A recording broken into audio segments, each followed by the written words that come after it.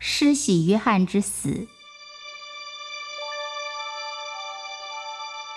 希律王为了讨王后的欢心，就逮捕了施洗约翰，因为施洗约翰曾经谴责他们的婚姻，说：希律王娶了你的兄弟的妻子，你根本就是犯罪啊！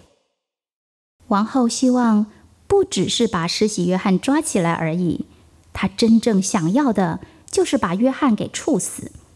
但是希律王不想这么做，因为他知道约翰是个好人，而他也非常的怕激起民众的反感。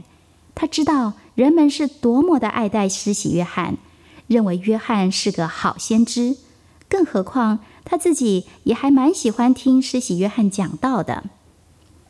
希律王举办了一个盛大的生日宴会，他邀请了好多的社会名流都来参加了。宴会当中，他请王后的女儿为大家跳一支舞。希律王很喜欢看这个女孩跳舞，这就让他在客人面前好有面子。希律一时高兴，就对这女孩说：你真是跳得太好了，你可以跟我要求任何的礼物，无论你要什么，我都一定会答应你的。这真是一个在所有的客人面前炫耀自己的权利和慷慨的好机会。他说：任何的要求都可以哦，甚至你要我半个国土，我发誓我一定都会给你的。那个女孩回去问她的母亲说：我该求什么礼物才好呢？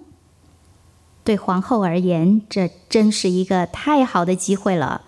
她说：你跟他要施洗约翰的项上人头。女孩回到了宴会当中，宣布说：我要的礼物就是施洗约翰的人头，请放在一个银盘子里面带给我，而且我现在就要。希律王很惊讶，但是因为这么重要的贵宾都在眼前，他亲口答应的，怎么能反悔呢？所以只好命令守卫立刻去取约翰的头。守卫也只能照办啊，到监牢里面去把约翰的头给砍了下来，放在一个银盘子上，带回来交给了女孩，女孩拿给了她的妈妈。约翰的门徒去监牢里面领出了约翰的尸体，将他埋葬了，然后去报告耶稣这件事情。过了一些日子，希律王听说关于耶稣的事情，他心里面震了一下。他知道自己做错事了。他说：我杀了约翰，现在他又从死里复活了。你看，另外一个约翰回来了，而且他的能力比以前还大。